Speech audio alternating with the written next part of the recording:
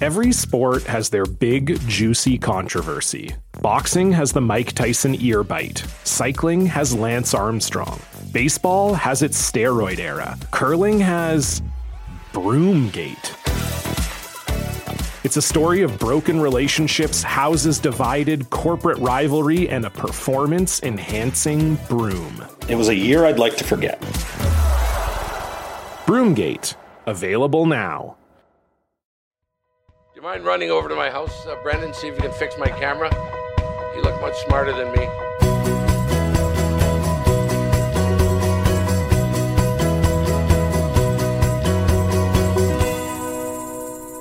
Well, welcome everybody. This is a very big day for me, Warren. Very big day for me. This is another episode, of course, of Inside Curling. Thanks everyone for listening. Thanks to all our sponsors. To our two World Curling Hall of Famers, Warren Hansen and Kevin Martin. So Hansen, Kevin has made his way over to the Jungle GM Resort and Spa. Okay. Oh my God. We're together, man. We might start something rolling here. So we're off the same mic. Sorry about that, Jimmy. I forgot my laptop. Oh, I said, oh my God, what do you mean you forgot your laptop? Yeah, it's in Palm Springs. Kevin is here. With me there. Watch, Warren. Watch me work the camera. Watch this. Look at that. See that? I'm like a good camera guy. Sportsnet's going to hire me. Amazing. Amazing. Thanks a lot to our sponsors, Sports Interaction. They bring you what is happening around the curling world. Nestle Boost, the sponsor of our email segment. Coyote Tractor brings you Hot Rock Topics. And Goldline is the big sponsor of In the House. And we have a guest today we'll tell you about shortly. Here's what's on the show. The fourth Pinty's Grand Slam event of the year has wrapped up. The Co-op Canadian Open was held this past weekend in Camrose, and we're going to take a look at what happened there. It was a great event. I got in my car and drove down there, Warren, and saw Kevin in action. Very impressive. You forget what goes into those events, Kev. The organization and the amount of volunteers and how they make the arena look. And if you get a chance, check out one of those Grand Slams if it comes to your town. It was really good. I thought it was great. It really was, very well organized. The organizing committee did a fantastic job. I know they're very happy with getting a sellout on the weekend. Funny, I said that on something, an interview or something about being a sellout. And a lady got back to me right away and said, well, no, but there's some empty seats.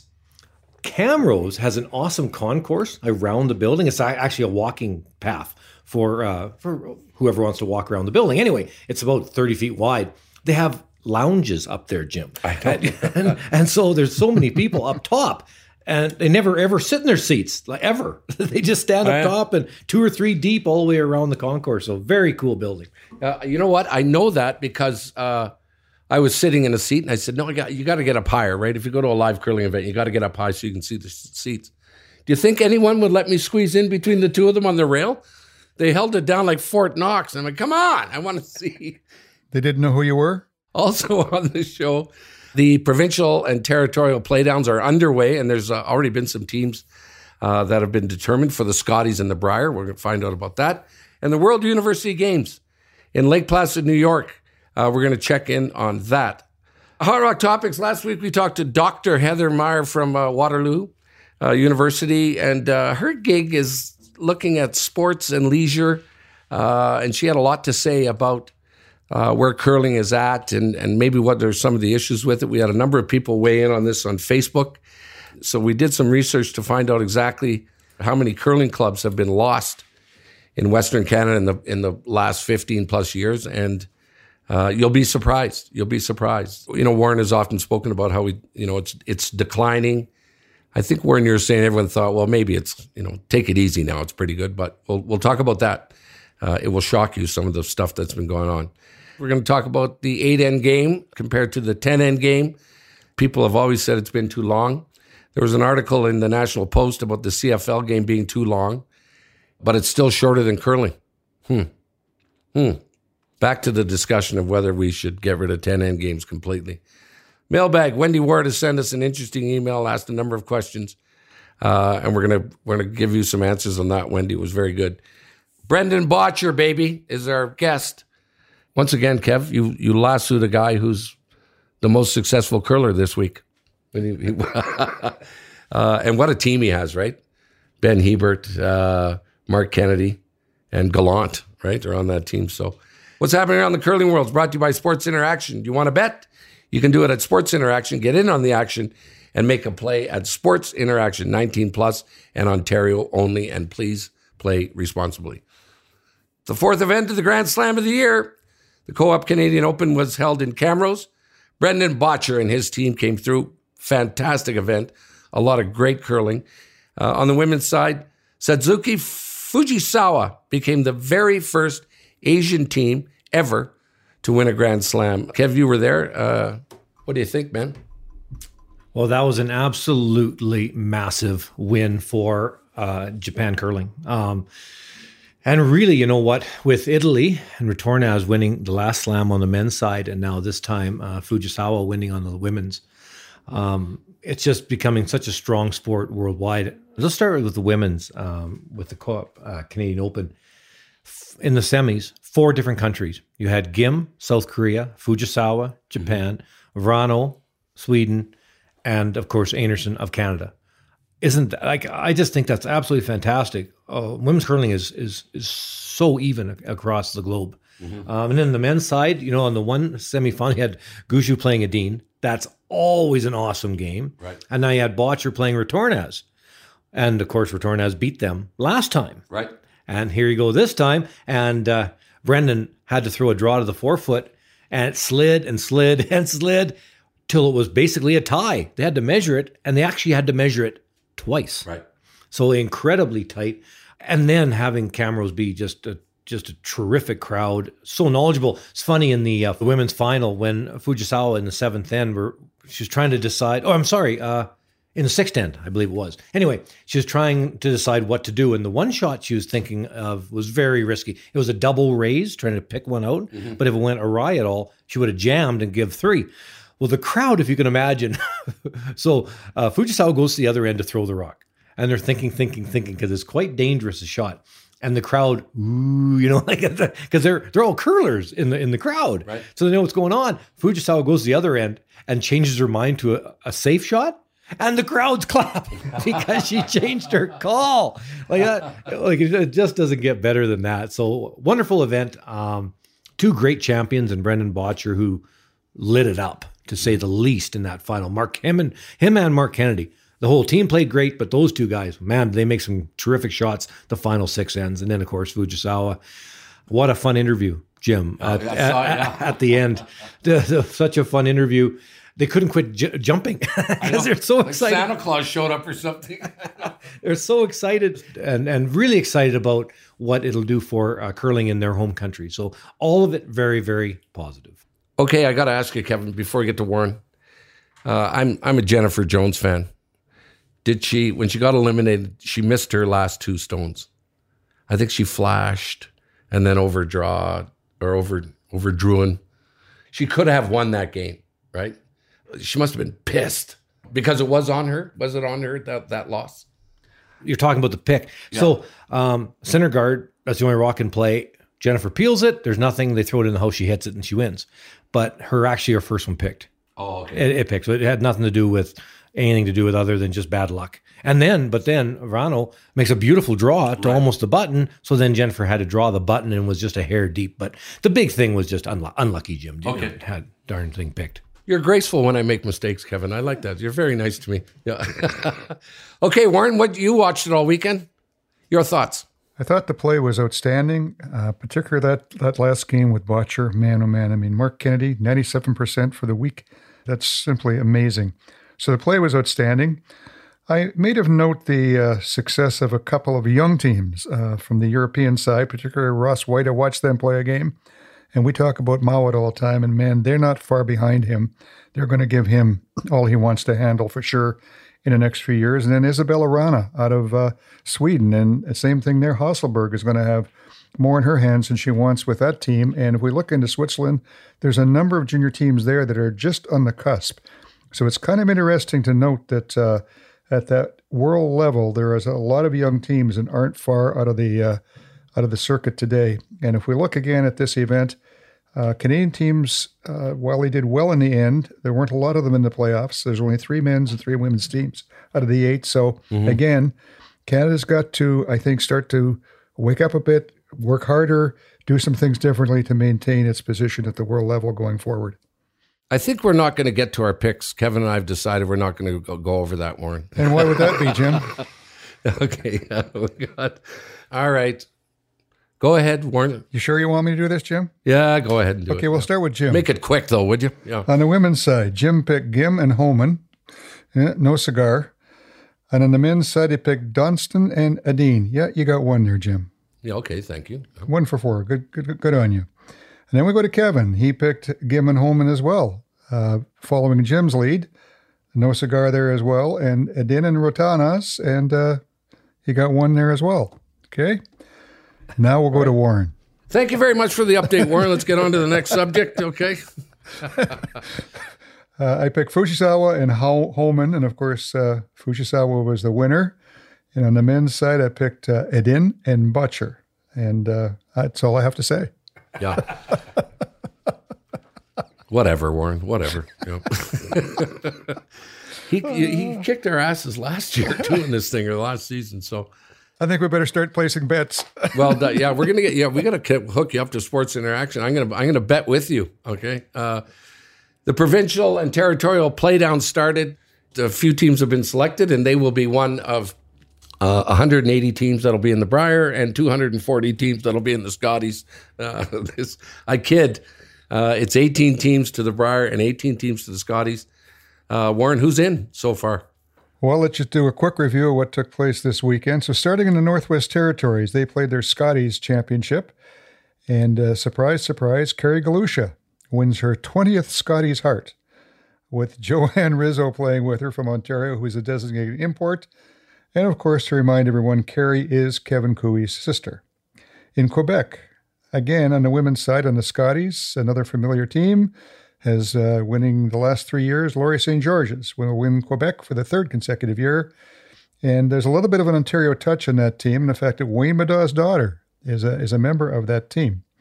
And on the men's side in Quebec, Felix Asselin wins the men's side, and Felix has been an up-and-comer there for a while. He's been at the Brier the past couple of times, but with Mike Fournier, and he's now skipping that team. So they should do fairly well. And with St. George's playing third, Asselin won the Canadian Mixed Championship, you may remember, back last fall. So those are the Quebec representatives. And in BC, Clancy Grandy from Victoria defeated Corin Brown of Kamloops in the final to represent that province at the Scotties in Kamloops at the end of February. Grandy has been a solid Tier 2 team this past few years. She actually won the Grand Slam two-tier event in Grand Prairie last fall, and would have been playing at the Slam in Camrose if the provincials weren't happening at the same time. So they, again, she's not a young player. She's been around a while, but certainly is beginning to gather some steam. And on the men's side, the defending champion was the veteran Brent Pierce of Vancouver, but he was defeated by quite a young team, Jacques Gaucher from Victoria in the final. And I think 3 members of that team are 24 and 1 is 22. So they are just starting out on their trek down the Brier path. That's it. So we got first-timers then coming into the Scotties in the Brier. Out of BC, yes. Yeah, good for them. Both teams. How many times, Kev, did you qualify for the Brier? How many times provincial winner? Good one. I don't know. 12 or 13. I'm not positive about that. 12 or 13. Isn't it interesting how things have changed? You know, it took, the Brier started in 1927, and it took Garnet Campbell until, I think it was 1968 when he won his 10th Purple Heart. And that was thought to be an amazing achievement. And now it's almost ho-hum. If you don't have 10, you're nobody. Yeah, right. How old were you, Kev, on your first one? First one was 1991. So I would have been 25. Good on you, brother. Good on 24, Jim. 24. Had my 25 was good enough. Okay. My birthday hadn't happened yet. So, yeah, 24. Unreal. Congrats, man. I'm Googling myself. Yeah, poor guy. He can't remember how many Purple Hearts he has. Jim is 12. Imagine a guy who's, the best curler in the country going, how many times did you make the national championship? I don't know. I was close. But he didn't. He had to Google himself. Okay. Good luck to everyone. we're going to be bombarded, I guess, by playdowns now from here to the Scotties and the Brier. The World University Games, I forget about these. Happens every couple of years. It's taking place in Lake Placid, New York. Canada has a team, Abby Marks from the University of Alberta and Owen Purcell from Dalhousie in Halifax. Warren, you got an update for us? We'll just look at this quickly. Again, this happens every 2 years, as Jim mentioned. So on the women's side, leading the way is two countries, China and Britain. They're both at 5-0. Korea is at 4-1, along with the USA. And the Canadian women, Abby Marks is struggling a bit. They're at 2-3, along with Switzerland and Sweden. So that's the front runners. On the men's side, Britain and Canada are at the top of the heap. Britain's at 4-0, Canada, USA at 3-1, Korea 2-2, along with Norway, Switzerland, and Sweden. So Canada doing not too badly at the men's side, struggling a bit on the women's. That will continue on through the rest of this week, and they will go into playoffs this weekend. The top 4 teams in each side will enter into a sudden death playoff. 4 plays 1, 2 plays 3. The 2 winners play, and the winner will be declared the university champion. There we go. I break out in hives when you say the word university. I went for 4 years. Okay, you're supposed to get 7 credits a year. That'd be 28. I went for 4 years, every single day, Warren, full time. I got 2 credits. But I had a great time. Very good. Good luck to Canada the rest of the way. Hot Rock Topics is brought to you by Coyote Tractor. If you have work to do, Coyote has the tractors, the UTVs, and ZTRs to do it. We dig dirt. In the intro, we mentioned that last week we had Dr. Heather Mayer on, and she's involved in sports and leisure activities out of Waterloo. And we had a lot of response from it. We talked about some of the issues with curling clubs and facilities in Canada. Some of the people on Facebook did not quite agree with the suggestion of there being a problem in Canada. I know a guy who does think there's a problem with it, and we've got him on the show. Of course, Warren, you did a little research to find out exactly how much curling ice has been lost in the recent years. What did you find out, Warren?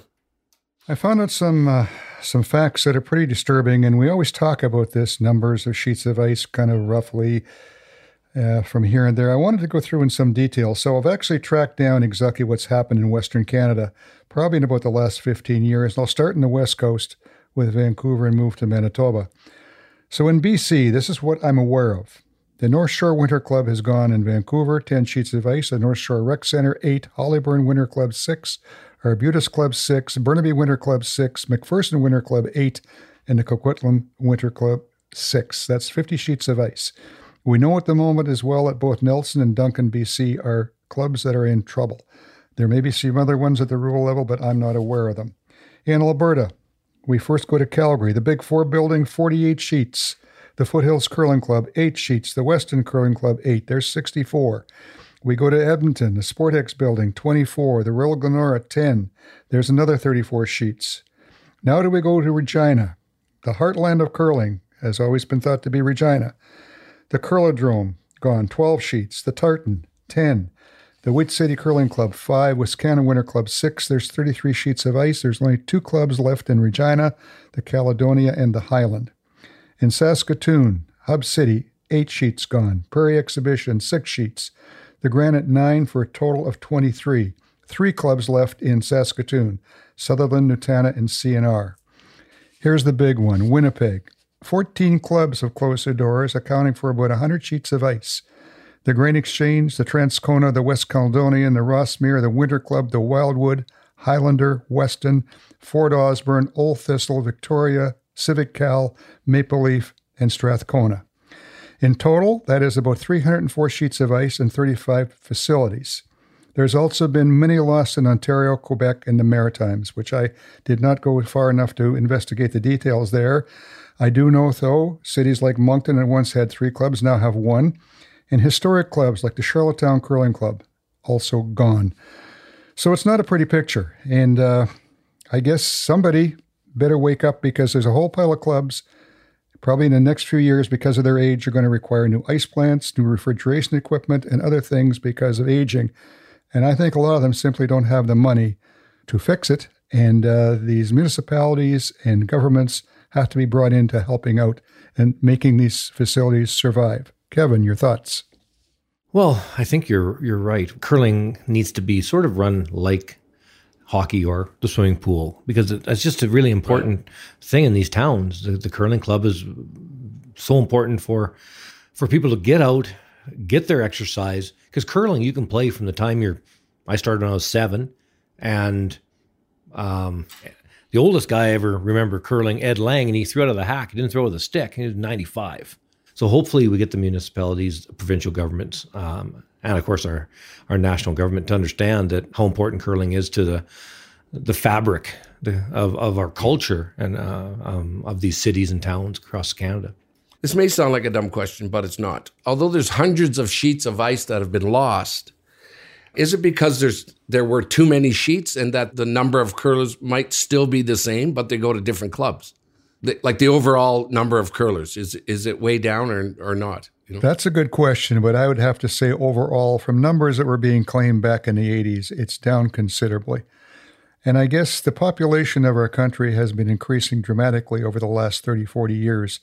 To say that we can't maintain the same curling facilities that we had, and most of these facilities go back into the 60s and 50s even, something's wrong somewhere. In the fact that we were able to have all these facilities and fill them with curlers, and now we slowly but surely, I know in many cases these buildings have been lost for different reasons, some of them much along the same lines as the Saskatoon Granite simply can't continue because they need repairs to equipment and they haven't got the money to do it. But this comes back to the factor of these provincial associations have to come together, and they have to, probably among other things, teach some of these clubs how to budget and how to charge fees that are reasonable, that they start to build reserve funds. I mean, some of them have reserve funds, but a lot of them are strictly hand to mouth, and they end up having any kind of a problem that's going to cost any kind of money. They simply don't have the funds to fix it. And again, these municipal governments, I believe, have as much responsibility for these curling facilities as they do for the skating rink or the ball diamond or the soccer field, because in all cases, they are recreation facilities for the public. They aren't. The curling club is not a private facility. Granted, there are clubs, if they're part of a golf course, maybe they are private. But for the most part, they aren't. And something needs to change. Yeah, it's tough to get people to step up, right? Like Warren talks about, you need people to lobby governments and try and increase membership and get to people. Well, you do it. But it's, again, I believe the provincial associations are the curling clubs are their responsibility versus running 15 playoffs for Canadian championships that hardly anybody goes into. I was looking at one province here a couple of days ago. They're running over 15 provincials, whether it's U18, seniors, masters, you name it. And in most cases, there's not many people going in those things anymore, and that shouldn't be the focus. The focus should be getting bodies into the clubs and filling the ice, utilizing the ice, and I don't believe that's where the focus is. We talked about the 8-end game to the 10-end game, so we're gonna talk about it again. The co-op in Camrose is 8 ends, and I was there to watch a few games, and I've got to admit, when you get in the habit of watching these 8-end games, you come away going, man, am I ever glad it's not 10. The National Post ran an article this past week indicating the CFL, Canadian Football League, thinks its games are too long. The stats suggest the CFL game is shorter than a 10-end game. This is kind of interesting, Warren. Tell us all about the article. We want to get both your reactions on this. Yeah, it is interesting because apparently the CFL back as recent as 2014, their average game length was 2 hours and 55 minutes. It's now down to 2 hours and 46 minutes. And in a recent survey they did of their fans, they found out that for the most part, people say that's too long. And I find that interesting because a 10-end curling game is 3 hours at least. And it comes back again as to, we've talked about this before, but there's no question. I mean, a curling game that's being televised is about 15 minutes per end. That's 3 hours for a 10-end game. That's 2.5 hours for an 8-end game, which is pretty much what happened this past weekend. If we look at other sports, when in this article it was also outlined, and in the NHL, they're between 2:20 and 2:30. The NBA is 2:30, and soccer is about 2 hours. So of these major league sports with a 10-end curling game, we're longer than any of them. The only game I know that goes longer, that gets away with it because of who they are, and that's the NFL. And they do have longer games. They're a little over 3 hours, but nobody else is in that category. And as mentioned in this article, the CFL, they're looking at, they know they've got to bring it down even more. So again, Kevin, it's still, I still don't hear much being said anymore about the world bringing things down to 8 ends. What do you think? You heard the papers rustling here in the background. That's me. I keep every game that I broadcast, every draw. Yeah, for ever since I started 8.5 years ago. And so I just go back to, say, the quarters, semis, and finals this week. There's lots of scoring. So, like, you hear people say, well, an 8-end game's not long enough because if you get behind, you can't catch up and all this stuff. The scoring is huge. Other than Botcher goes on some blank fests once in a while. Right. But other than Botcher's games, you've got the men's quarters were 8-2, 6-2, 6-2. That's a lot of scoring. And even the Botcher game was 5-0. They shut out Schwaller. On the women's side, 7-2, 7-6. And what's that? 8-6. Mm-hmm. So high scoring. Like if you just go page by page, right. 7-6. Like it's all high scoring. So I don't think 8 ends is a problem that way. And that's kind of the only argument is that if you get behind, you don't have time to come back. The thing about 10-end games, that at least when I used to play them, we knew we could burn up a couple ends. We could blank the first couple, get the ice cleaned up. Mm-hmm. And that's kind of what we did. So to me, I just don't understand why the game hasn't been completely 8 ends. It's fun to watch. You're done in, even on television, just over 2 hours. 2 hours, 15, definitely in 2.5, it's over. Right. But less than that. So to be able to package a game, and in the club, you're less than 2 hours. You're in and done. So pretty good. 8 ends makes sense to me. Like no one seems to be kicking up a stink about the game being 8 ends. Because I was going to ask, what's the argument for 10? And you said, well, teams want to come back, but that's the equivalent of saying, okay, we need 4 periods in hockey. It's not fair for a team to come back, right? Why don't they just freaking change it? Yeah, that's something. Yeah, Well, they've been dancing on this now for about 6-7 years. I kind of know in the background, I won't get into it as to what's going on here, which is pretty crazy in my opinion. But they've got to step forward and do something. It's crazy. They keep punting it, and step up, make the change, and move forward as far as I'm concerned. What are they going to lose by doing it?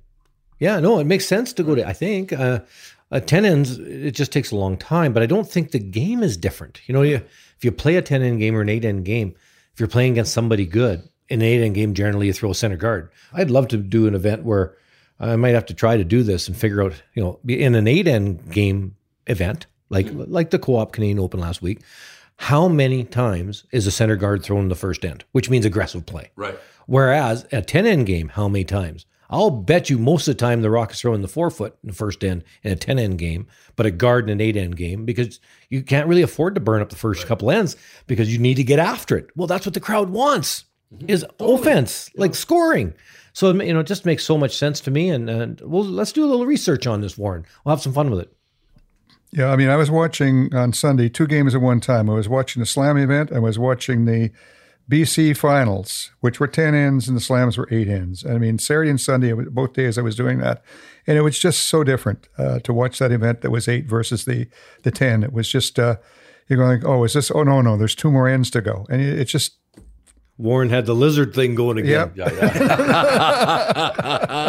Old lizard eyes. Yeah. Provincial's going, he probably saw everything. Good stuff. Lots of meat, man, on the bone today on this show. That was Hot Rock Topics. Let's get to Mailbag, brought to you by Nestle Boost. Complete nutrition to fuel your day. We got an email from Wendy Ward, who asked us a number of questions. We'll keep it down to a couple. She'd love to hear a discussion on some of the oddest rules in curling. Have we not covered every rule in curling? Okay. Any of these need to be updated, so we'll get you to comment on that. Both. Also, here's one for you, Kev. How are featured games decided on broadcast schedules? I know we all like to watch the upper crust of the teams, but if I have to once again watch a certain team that is constantly being pushed in my face, there's almost 100% chance I'm turning it off. Take it easy, Wendy, okay? One might think focusing on a few of the up-and-coming might not hurt the game. What do you guys think about that? Thanks for keeping me entertained over the years, and that's from Wendy. So let's go to you first, Warren, about odd rules. Back in 1871, Warren, when you were around when curling started, there's been some rules. I think there's a couple. I mean, there's all kinds of things you can talk about rules. I'm of the opinion with a sport like curling, keep it as simple as possible.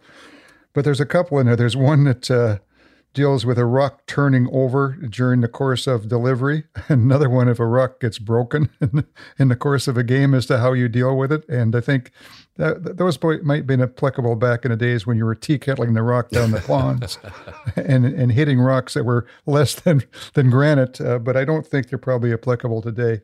The one that I've talked about it before, and I chuckle to some degree, is to a rule that was probably brought in when they were playing on the ponds. And that is the fact that your opponent can sweep your rock behind the tee line. If you look at the sport of curling, there is no point in the game that you can do anything at all that might impact your opponent's ability to complete and make a shot, except in this one instance, once the friggin' rock hits the tee line, it's a free-for-all. And back in my time, and things changed a little bit in the rule as far as who has the right to get next to the stone, but it was almost body checking going on that tee line a lot of times. You got a guy like Gervais that weighed 280 pounds. He'd stand on the tee line until the absolute last second, so the other guy couldn't do anything until the rock was probably practically stopped anyway. So it's always been kind of a funny rule that you can sweep your opponent's rock once it reaches the tee line. I think it probably goes back to the days I was thinking through it when there was snow and debris on the lake or on the river, and if there was debris behind the tee line, your opponent could maybe throw his rock a little heavy, knowing that there's going to be something there to catch it, and probably allowing you to be able to make sure that it wasn't able to happen was maybe why that rule was put there. But I never did understand the purpose of it, and I think it's probably something that could be eliminated and make things a lot cleaner, even flowing. Anyway, those are my thoughts on rules that could have some adjustment to them. Kevin. Well, the one behind the tee line, I sure agree with. I saw it a few times this week in Camrose where rocks hit each other, and of course, one person wants to sweep one person, the other person wants to sweep the other one, and they're on the wrong sides. Well, now they're trying to do the dance to get around each other and not kick the rocks, of course, right. Like not miss each other. But one thing that we could involve with rules that's not a rule yet, actually, to go a little bit a different direction.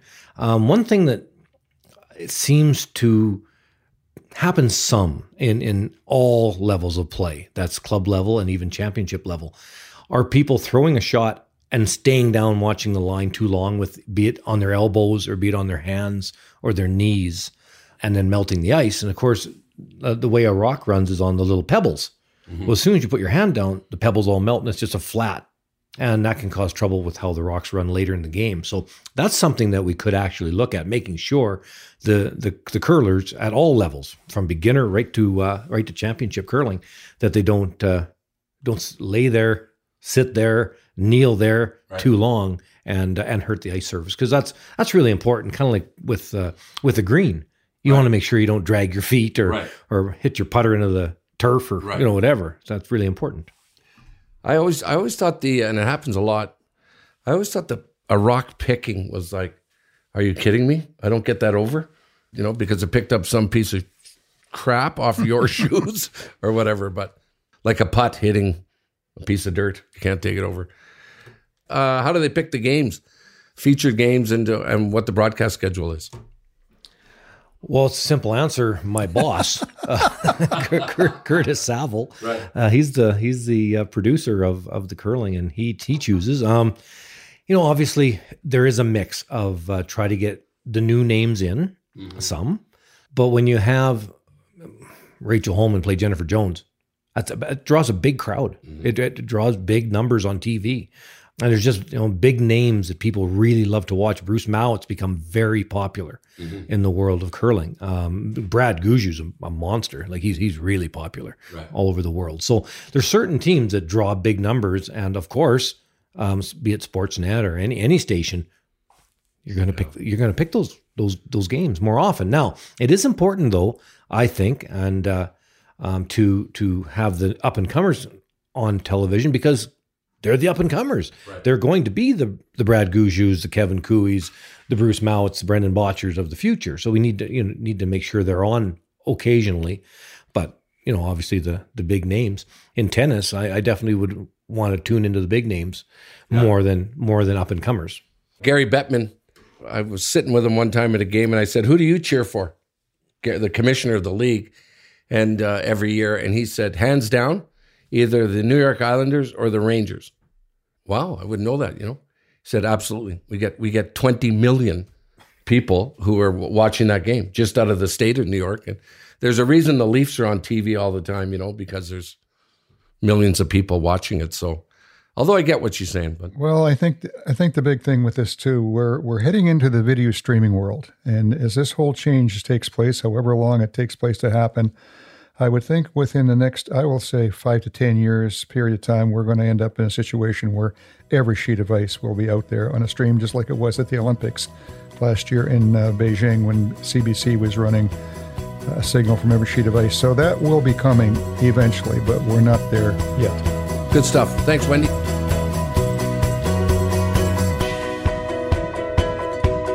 Listen to the Inside Curling podcast ad-free on Amazon Music, included with Prime.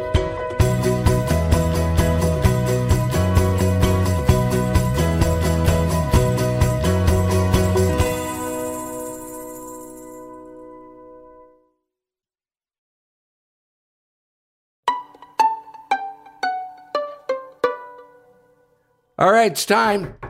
In the house. Brought to you by Goldline. Goldline curling equipment can be found in pro shops and curling stores all around the world. Plus, their retail stores in Calgary, London, Scarborough, Mississauga, and they got a couple of stores in Ottawa. Goldline can be found at every Grand Slam of curling event and online anytime at goldlinecurling.com. So as we continue through the show, as I'm operating as camera guy, see that right there? Don't move the camera, Jim, okay, says Warren.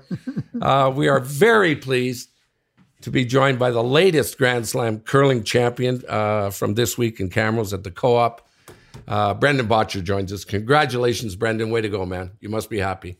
Thanks, Jim. Yeah, that was an awesome week for the whole team. It was just great to come out on top. Talk about the whole new team that you have this year. Boy, on paper, and this week will be an indication of it. When you guys put that team together, people said, look out, world. These guys are going to be an absolute force. And of course, this weekend would indicate that. But it took a little bit, probably, Brendan, to get rolling. Yeah, absolutely. I think, on paper, we got 4 great guys. We got a great coach. But, the proof's in the pudding a little bit. And sometimes that takes a little bit of time to, all come together and actually try and move the yardsticks a little bit as a team, as opposed to just going out there and trying to make as many shots as you can individually. And I've really felt like here in the last couple events, we've moved that needle a little bit. And certainly here this past week, just all the way through the lineup, outstanding. Going into this event, Brendan, was there a different strategy for you guys? Did you, obviously, to curl and perform at a peak level, you need patience. Everyone knows that. Talk about going into this week, and did you look at it differently than weeks past? Well, the fall schedule is pretty compacted, really from mid-September till early December. We're playing a whole pile, and, you're fitting in as much practice as you can, but it's tough. And I think, one difference before this last event was we had almost a month off after the last slam, and I think we used that month really smartly. I think we practiced a lot, and like I say, I think we moved the yardsticks a fair bit as a team, and that ultimately showed when we got back on the ice there in Camrose. Okay, what's it really like dealing with Ben Hebert? Well, Ben's a lot easier to curl with than Kevin made it seem.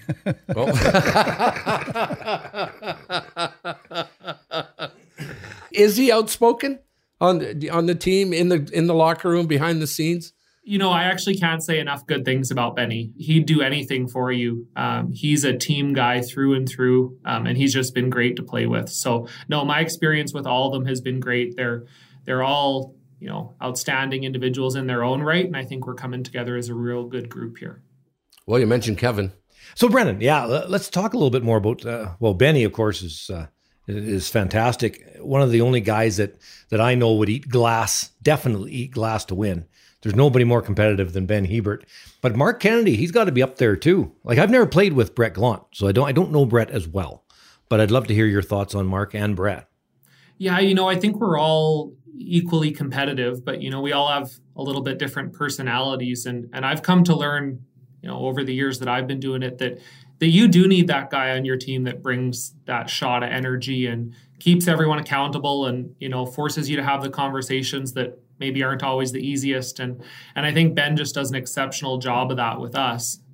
It's really easy to be out there with 4 guys that are, the same person, but it doesn't always lead to the most success either. You kind of need to come at it from all the different corners. Yeah, you know what? During the broadcast, something we talked about in the booth, Brett, the whole team actually a lot, talking about the line of delivery, or at least I think that's what you were talking about, making sure you get the stone on the line.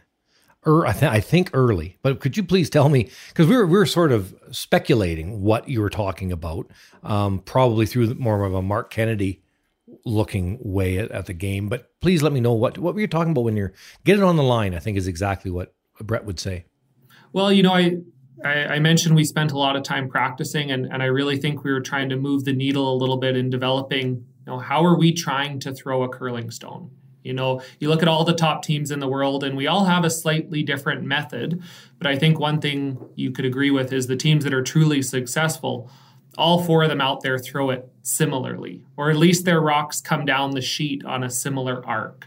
And I think that's one place where we've really spent a lot of effort here in the last month is what is our way going to be? And then when we're out there on the ice, how can we be talking to each other in a way that, just reminds each of us, what is it we're trying to do? Keep it on the line or get it on the line, or you probably heard us say that quite a bit. And that was just a reference back to all the practice we had put in.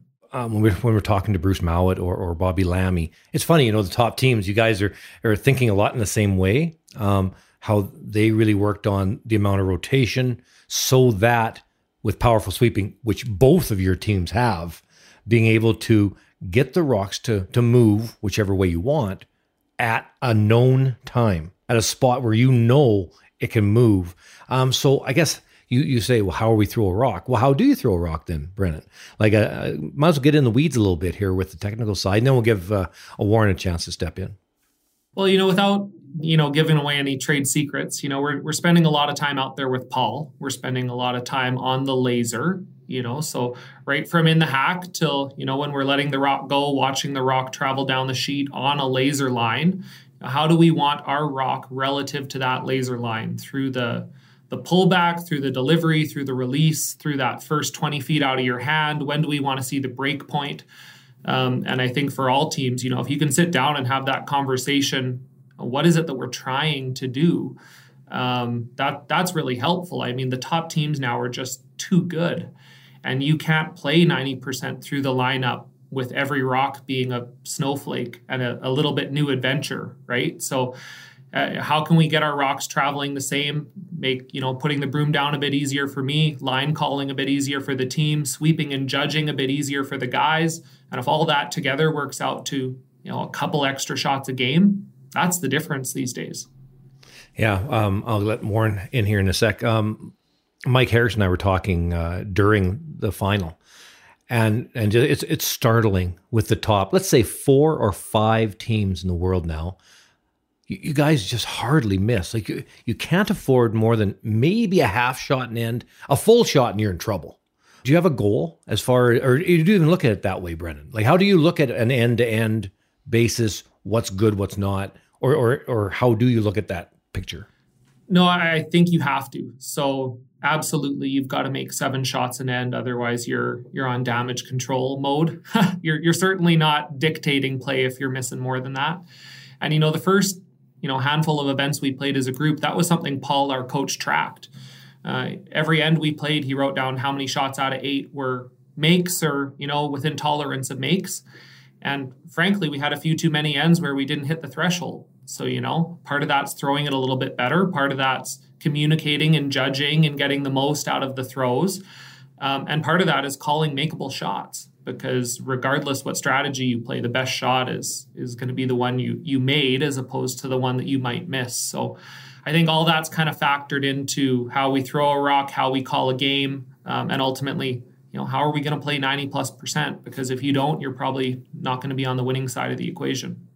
Yeah, well, congratulations again, Brennan. Great weekend. You guys played absolutely superb. I was noting Mark Kennedy, I think going into that final game was averaging 97%, which is absolutely outstanding. But a couple of things. I first want to talk about the Canadian structure overall. And we'll look at this slam, and I think the first time ever in the final teams in the men's and women's, only 3 out of 8 were Canadian teams. In the last slam, on the women's side, it was 3 out of 8, but in the men's, it was 5. And I look at some of the young teams coming up in these other countries, Scotland, Ross White, Isabella Rana out of Sweden. There's a number of teams in Switzerland that are not that far out of junior. Yet when I look at Canada and I look at the teams that were in Camrose on both the men's and women's side, I see Tyler Tardy on the men's side, and I see the Zacharias team with Jennifer Jones on the women's side as being the really only people who have been recent juniors. What do you think about all that? Do you think there's an issue in Canada with regard to what's happening on the young teams coming up as to should Curling Canada be doing something different, or what are your thoughts on all that? Well, I think that's always been the question, right? You know, we have so much depth in Canada. How do you allow people to have long, successful careers, which has kind of been the Canadian curling model, while still bridging that gap for all the young players coming up? And I don't know if we've really found the answer to that. I mean, you look to a lot of those other countries that absolutely have less depth across the country than Canada, but they find a way to get elite athletes younger and faster, and in some cases better than we can do in Canada. So I think we have a moment of reflection here where we got to look in the mirror, and I don't really think it's a question anymore of is Canada still ahead or are they catching up? I think in a lot of cases, we need to be looking at how we can catch back up to some of those international teams. Yeah, probably again, as we've talked about many times, the need for a big room discussion on all this as to what we're doing and how it might be made better going forward. On another topic, you're soon going to be going into the Brier Playdowns starting in about 3 weeks. And Curling Canada has brought in an 18-team Brier again this year. And I'm looking at the rankings right now. So right now, as we sit, Dunstone, Gushue, Koe, and Botcher are all going to be in the Brier, regardless of what happens over the next couple of months because of your rankings. And the fact that Gushue is already in. Dunston, if he doesn't win Manitoba, will be in, and the same with both you and Koe in Alberta. And in all likelihood, Crothers is number 5. He's probably going to be in. And the way the whole thing is shaking down, I suppose if Dunston wins Manitoba, that will put Crothers in. And if either you or Koe win Alberta, that'll put probably Colton Flash in, and he'll probably win Saskatchewan, which means we're down now to Epping. So there's a good chance, for the first time, we're probably going to have the top 7 ranks all in the Brier. Anyway, so what do you think of what they've done here? Do you like this 18-team idea, or do you think it still needs to be tweaked in some way, shape, or form? Well, I think there's a lot of competing interests relative to why we run our national championships the way we do. And I actually think this format, as it is today, is probably a pretty good balance of all those interests. It finds a way to have the representation from across the country, which has kind of created the brand that is the Brier and that is the Scotties, while still allowing, enough of the top teams in that you have the best of the best competing for the right to wear the maple leaf. And I just don't know how you get around that unless you structurally change what the Brier and the Scotties have looked like for the last, century. Yeah, that's going to be an interesting situation going forward as to how that whole thing shakes down, because it's such a division now between, if these 7 teams I just mentioned, if they're all in the Brier, and a couple of others could be there as well. So you could have this year as many as 9 of the top-ranked teams in the event.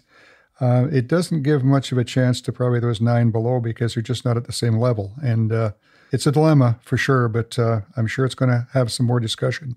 I want to just go quickly back to one other thing, and then Kevin can jump in again.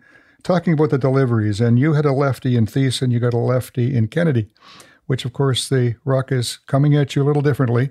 Do they vary in as far as how you're dealing with the release from Thiessen to Kennedy, or is it about the same with the lefty? Well, so it's obviously different in terms of backline to hogline, but you'd be surprised how, with enough work that those guys put in, how close they can get their rocks to run down the sheet as though they were right-handed curlers.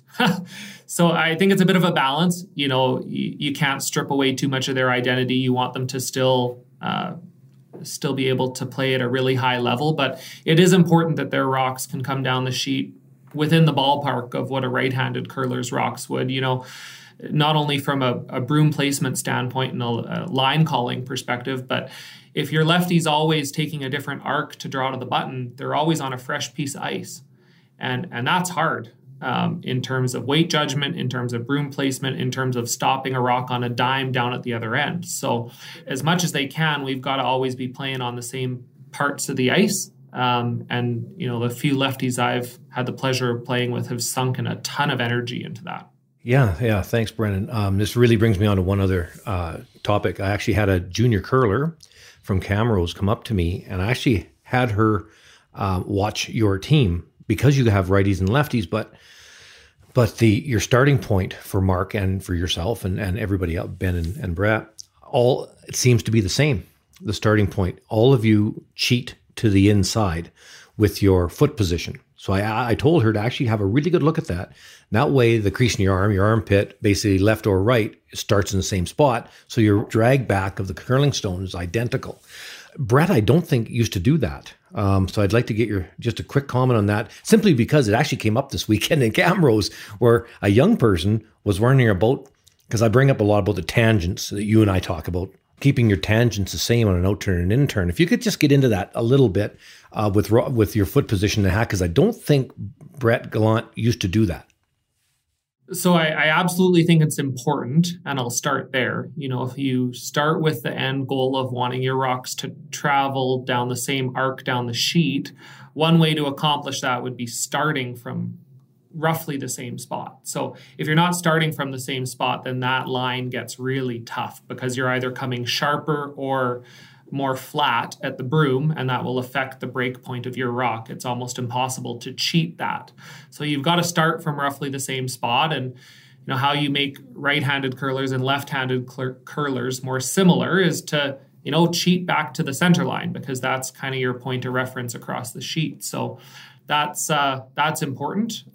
It was important on my last team. It's still important on this team.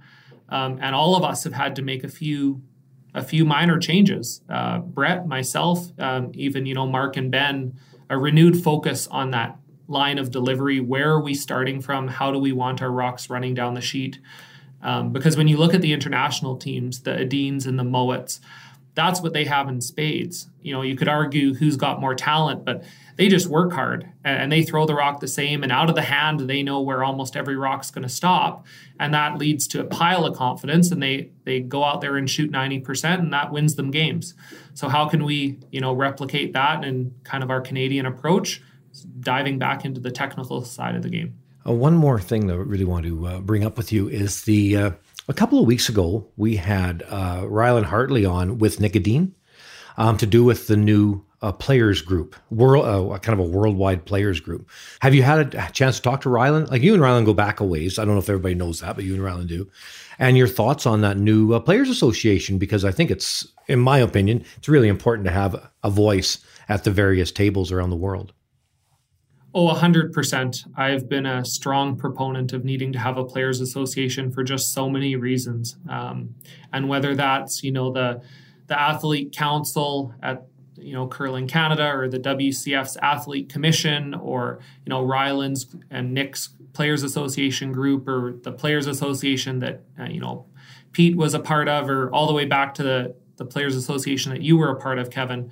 I really think as athletes, we need that representation, and we need those seats at, all those relevant tables because of all the interests that get juggled in our sport. Often the athlete interest is overlooked in a lot of cases.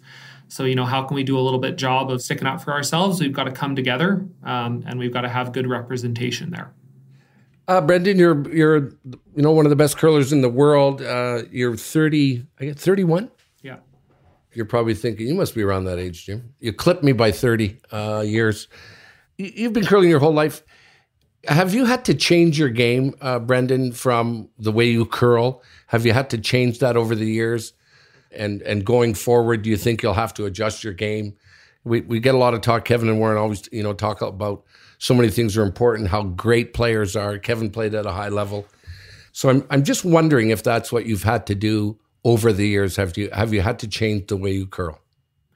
Absolutely. For so many reasons, for strategy reasons, for the strengths and weaknesses of the guys you're curling with at the moment, for, what's the competition around you doing? Frankly, what are the rules of curling today? Because it feels like every year those change a little bit too. So, absolutely, we're constantly tweaking what it is we're doing out there. And that's important. Every year, the quality gets a little bit better. The best teams are getting 1% or 2% better every year. So you've got to be constantly hunting for that little bit of an edge somewhere. Good for you. Well, keep tweaking, whatever you did. Okay, you little tweaker, keep doing it. There wouldn't be a lot of instances where that'd be a compliment. No. Jim's good at that. That's right. I'm really good, yeah. Listen, Brendan, congratulations, to you and the team. You guys are going to be the ones to watch for sure going forward. And I was down in Camrose. I got to see you guys, and you look good. You look really good, and we're going to be excited to watch you guys from here on in. Did you guys celebrate yesterday? And did you take down Camrose? Did you paint the town red or what? No, to be honest, we enjoyed for a little bit. We did what we needed to do, and then we all got on the road here pretty quick. We were back to business. This is just one step along the journey. Well, if you may be an excellent skip if you can corral Ben Hebert from saying, I want to hang around and have a party. If you got him on the road, you're good. He's aging. Yeah, he's aging. Thanks a lot, Brendan. Congratulations, man. And we'll good luck the rest of the season. Yeah, thanks so much. Thanks, Brandon. Good luck in the Brendan. provincials.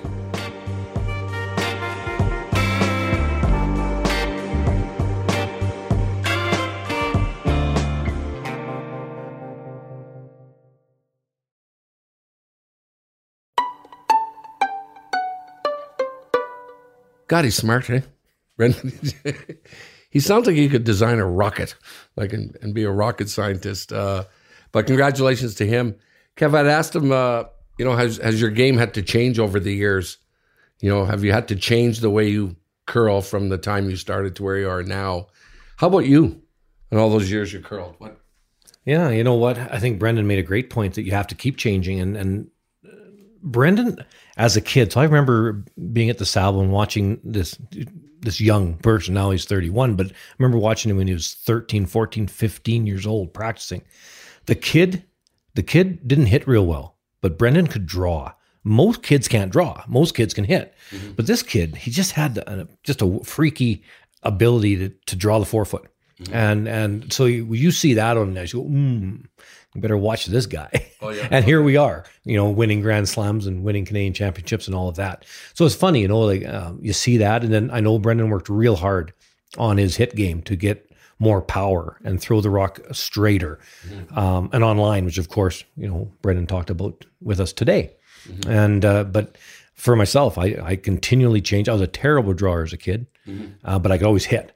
But then you don't win championships without being able to draw. Right. So I just threw thousands and thousands and thousands of draws, and I got very good at it. Mm-hmm. And now Brendan is one of the best hitters in the game, and he wasn't that. It wasn't natural for Brendan to be a good hitter.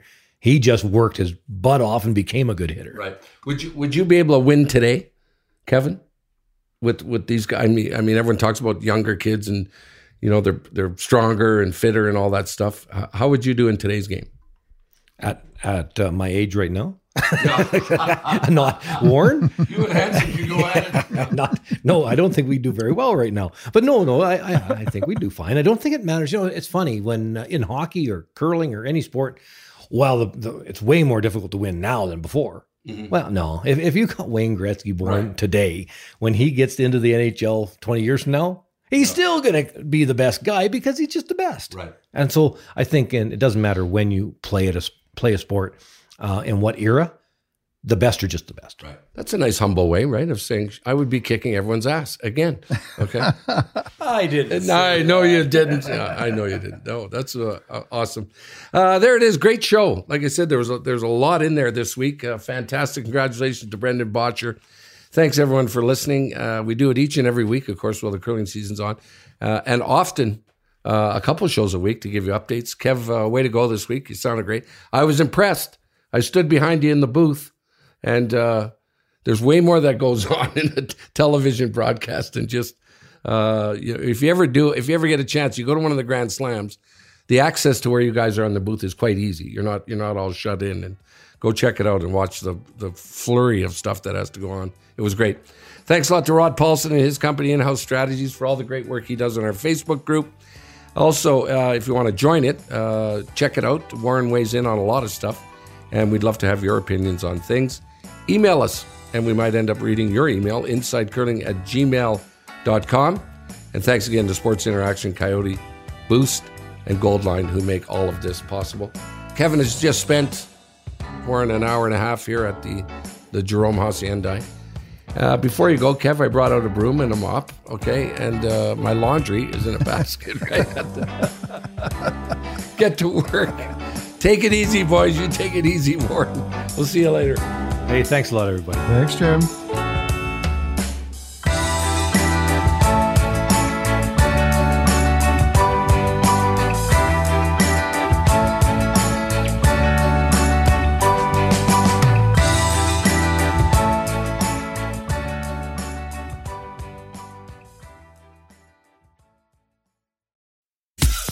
Every sport has their big, juicy controversy. Boxing has the Mike Tyson ear bite. Cycling has Lance Armstrong.